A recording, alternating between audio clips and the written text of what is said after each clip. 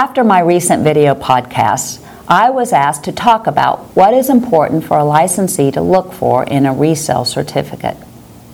In last week's video discussing resale certificates provided by the condominium associations, I listed 14 things the resale certificate must disclose.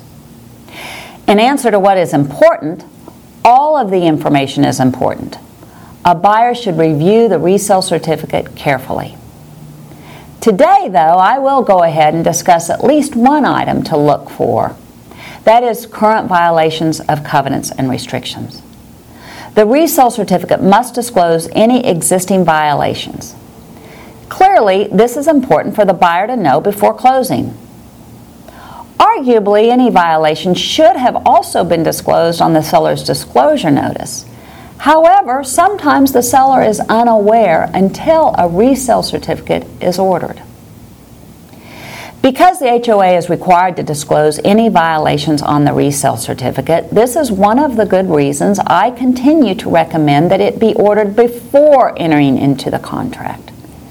Repairs that are needed to fix the violation should be negotiated during the option period. When the resale certificate is ordered after the contract is negotiated, more often than not, it is received after the option period has expired. The seller is not automatically required to make the repairs.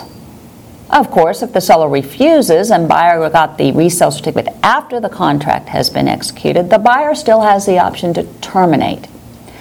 But he only has 3 days to terminate after receipt of a resale certificate in the case of a single-family home, and 6 days after receipt in the case of a condominium.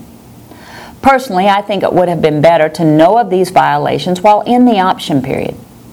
It is painful to open up that negotiation after receiving the resale certificate once you've negotiated the other repairs. Next week, I will address other items to look for in the resale certificate. I hope these video podcasts are helpful.